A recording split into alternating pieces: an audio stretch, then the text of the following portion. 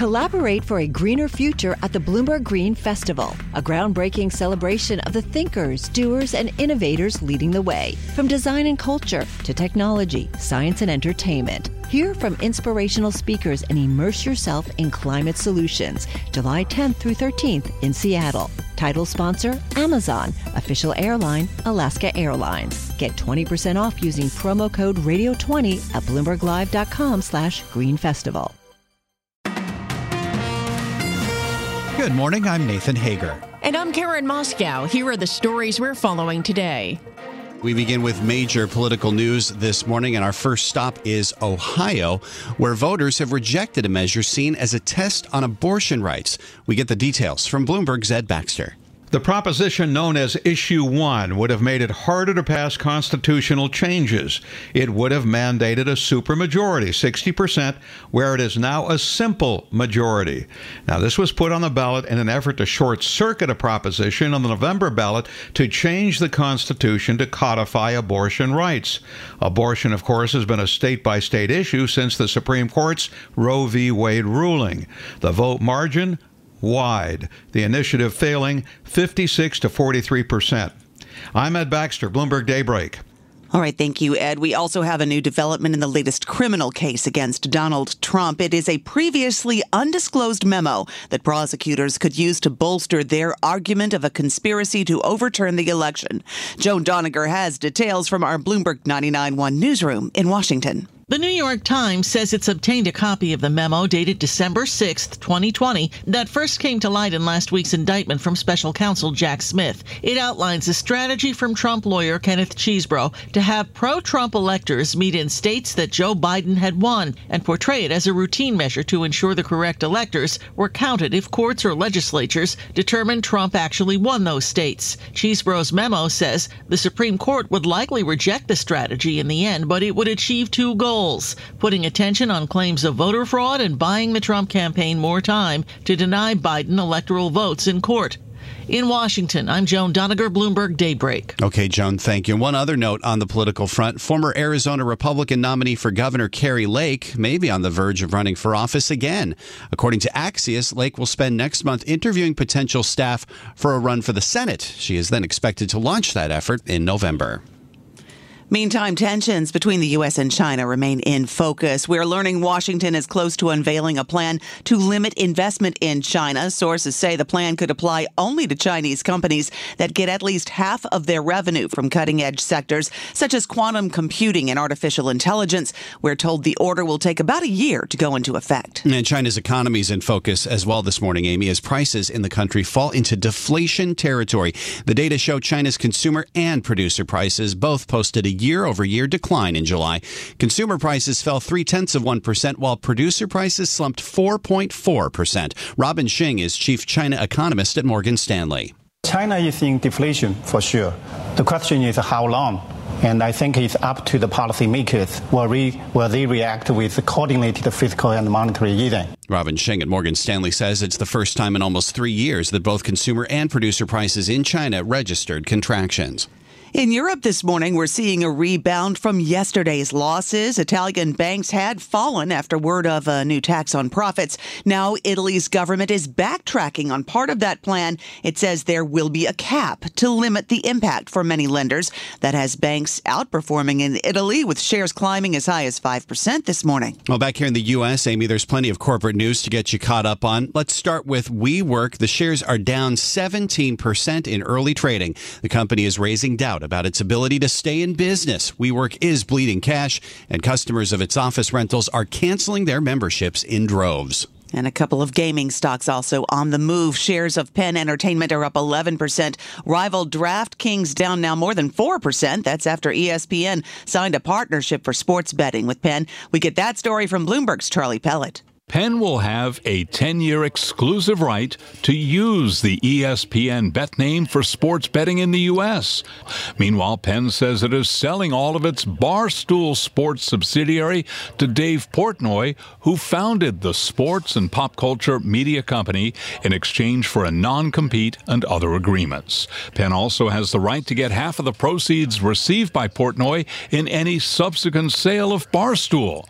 In New York, Charlie Pellet, Bloomberg Bloomberg Daybreak. Thank you, Charlie. And we should note Walt Disney, which owns ESPN, reports earnings today, and those shares are currently up nearly 1% in early trading. Well, Amy, it has been a summer of labor disputes in industries from Hollywood to Detroit, and now we're getting a glimpse of how contract demands in the auto industry could affect corporate earnings. Estimates from the big U.S. car makers show a proposed contract with the United Auto Workers Union could wipe out their profits. And Bloomberg's Doug Krisner has the story. We're told the calculations are based on the UAW's request in current negotiations. They include a 46% wage increase, restoration of traditional pensions, cost of living increases, a reduction in the work week to 32 hours from 40, and an increase in retiree benefits. It's estimated these demands will add more than $80 billion to labor cost for each of the big U.S. automakers over the contract's 4-year term. Previously, UAW President Shawn Fain said, record profits mean record contracts.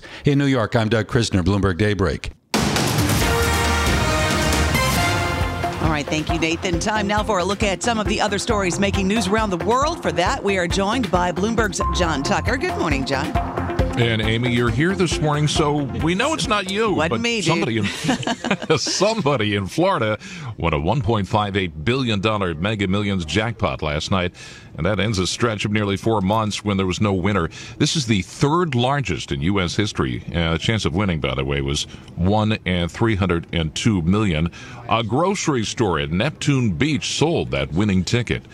President Joe Biden says he plans to travel to Vietnam soon. Let's get that story from Bloomberg's Jeff Bellinger. Mr. Biden did not provide a timeline for the Vietnam visit, but other senior administration officials have already visited the country. The United States considers Vietnam a key partner in advancing a free and open Indo-Pacific. The U.S. normalized trade relations with Vietnam in 2007, and those links have deepened since former President Donald Trump imposed tariffs on China. Vietnam is crucial for the U.S. as it seeks to reduce its reliance on a handful of nations for the supply of critical technologies, as well as counter Chinese influence. Jeff Bellinger, Bloomberg Radio. Well, even before they pummeled the East Coast on Monday, thunderstorms have demonstrated a vast destructive power in the U.S. A report from insurance giant Swiss Re says severe thunderstorms in the U.S. accounted for nearly 70% of all insured natural catastrophic losses in the first half of this year. Police in Montgomery, Alabama say at least 3 white people have been charged after a weekend fight between a riverboat worker, the Harriet, and a group of private boaters. Montgomery Police Chief Darrell Albert says the private boat was illegally docked. The captain of the Harriet remained away from the dock for nearly 40 to 45 minutes as he attempted to contact the operators of the private boat via PA system. They were only responded to with obscene gestures, curse words, and taunting. Investigators so far have not found any indication this attack was racially motivated. And Massachusetts Governor Maura Healey has declared a state of emergency, citing an influx of migrants. There are more than 20,000 people, many of whom are migrants, currently living in state shelters, including infants, young children, and pregnant women. That's up from around just 3,100 families a year ago. Global news 24 hours a day, powered by more than 2,700 journalists and analysts in more than 120 countries. I'm John Tucker. This is Bloomberg. Amy. All right, John, thank you. Time now for our Bloomberg Sports Update. And for that, we bring in John Stashower. Amy, the Houston Astros won the World Series last year, just trying to get back to the postseason this season. They've trailed Texas in the AL West most of the season, and the Rangers are currently 3 games ahead. But the Astros do have a slim lead for an AL wildcard spot. And last night in Baltimore against the Orioles, who have the best record in the American League, Houston trailed 6-3 in the 9th inning. 2-2 again. And Tucker hits it in the air pretty deep to right field. That sends back McKenna at the wall, looking up. See you later! A lead with a grand slam. 7-6, Houston. 100 miles per hour from Bautista, and more than that from Tucker to right field. KBMB had the calls. The Astros win 7-6. Tampa Bay Rays with 3 runs in the 8th inning to beat St. Louis 4-2. The Rays have the lead for the first AL wildcard spot, but they have suffered a loss. Shane McClanahan likely done for the year with an arm injury. He's got an 11-2 record. Started the season great, although he's actually winless in his last 6 starts. Red Sox gave up 3 home runs, lost at home to Kansas City 9-3. It was the Sox debut this season for Trevor Story. Nationals and Phillies split a doubleheader in Philly. Phils won the opener 8-4. Kyle Schwarber homered twice. Nats scored in the 9th inning to win the nightcap 5-4. Giants lost to the Angels 7-5. A's lost to Texas 6-1. John Stashauer, Bloomberg Sports. Hi, I'm Ron Kraszewski, Chairman and CEO of Stifel. Financial advisors, if you're not growing your practice, you're losing market share. Stifel is a growing, entrepreneurial, advisor-centric firm built for successful advisors like you. Imagine having the resources of the largest wirehouses and the support of the boutique shops, but none of the bureaucracy to get in the way of you serving your clients. At Stifel, it's your business, your book, your clients. I always tell the advisors we're recruiting, I want you to come to Stifel and double or triple your business. Most of them laugh and shake their heads, but I'm serious. Don't take it from me. Take it from Stifel's #1 finish in J.D. Power's 2023 U.S. Financial Advisor Satisfaction Study. So, there's a reason why 148 financial advisors joined Stifel last year. Come join us and find out why Stifel is the firm where success meets success. Visit www.choosestifel.com. Stifel Nicholas and Company Incorporated, member SIPC and NYSE. You know success when you see it. Or you think you do. The people in the spotlight. Athletes, actors, artists.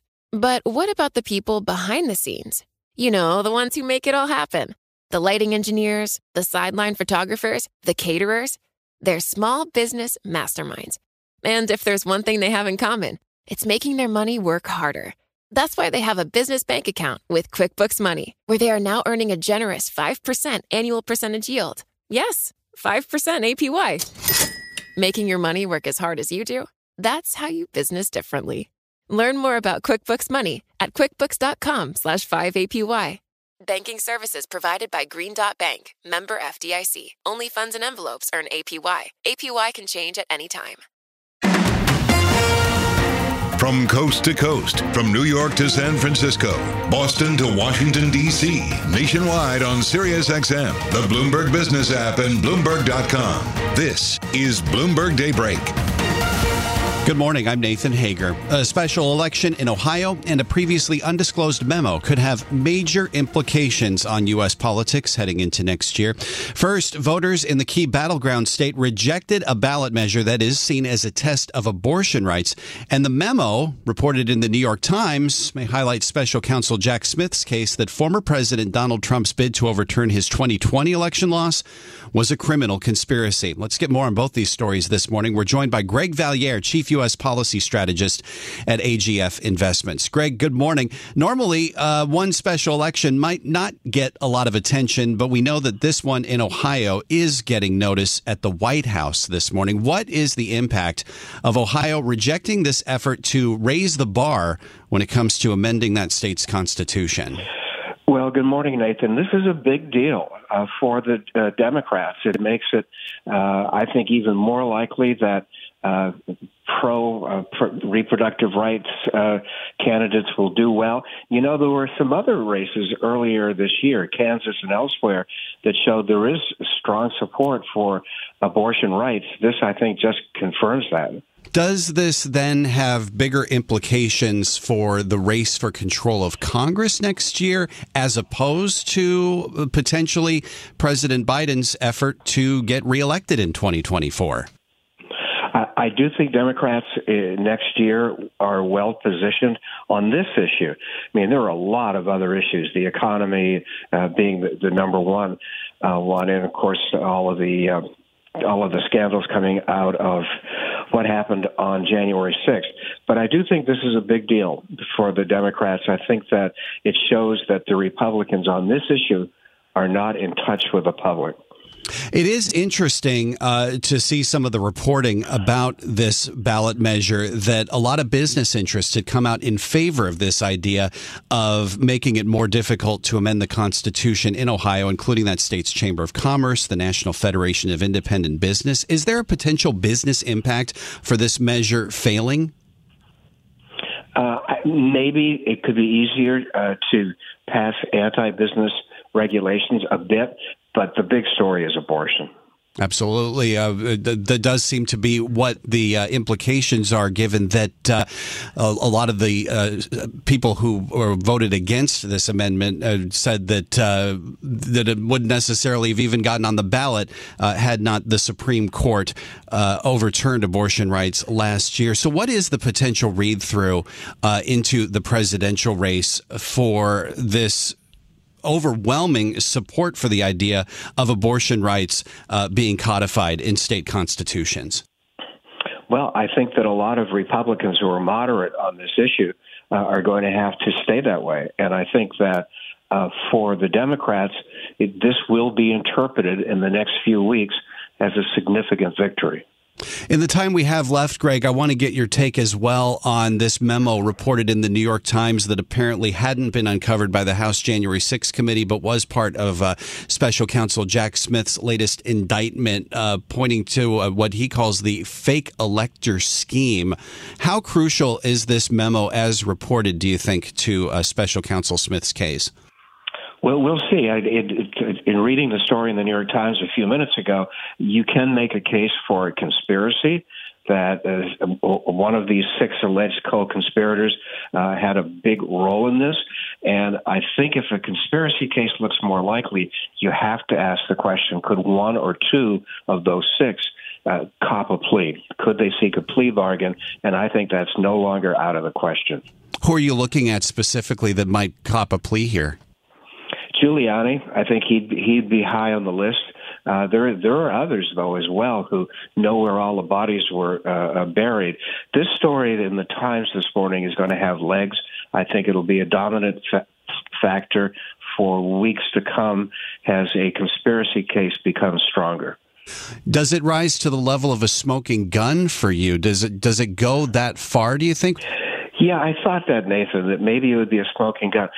Too early to say. I'm sure the Trump people are going to say that this is not relevant, that it doesn't make any strong case.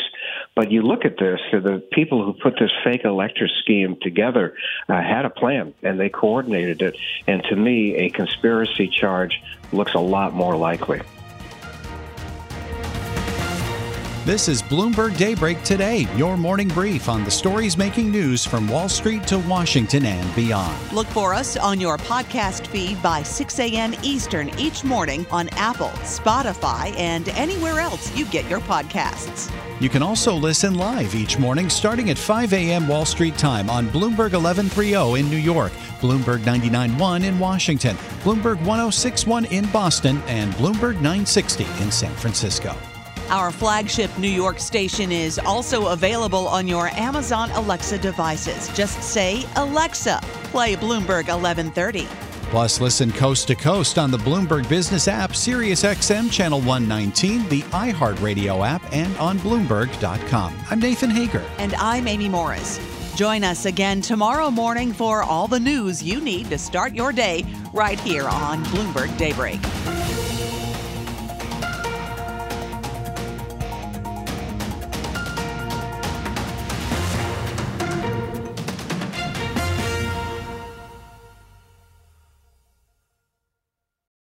Collaborate for a greener future at the Bloomberg Green Festival, a groundbreaking celebration of the thinkers, doers, and innovators leading the way. From design and culture to technology, science, and entertainment. Hear from inspirational speakers and immerse yourself in climate solutions. July 10th through 13th in Seattle. Title sponsor, Amazon. Official airline, Alaska Airlines. Get 20% off using promo code radio20 at BloombergLive.com/Green Festival.